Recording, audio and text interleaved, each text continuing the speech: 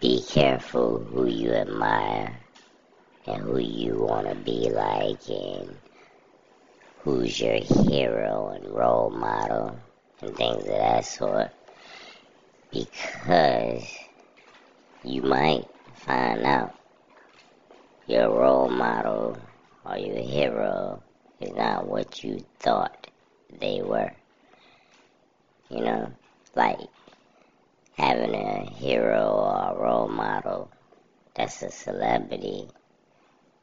I mean, that's your business if you want to.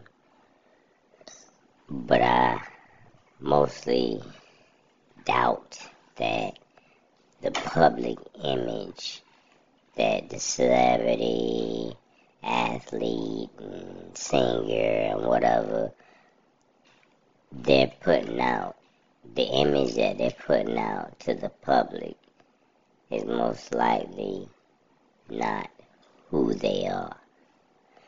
So, you probably would be very disappointed if you ever met them. And then again, you might not. You know, maybe that is who they are.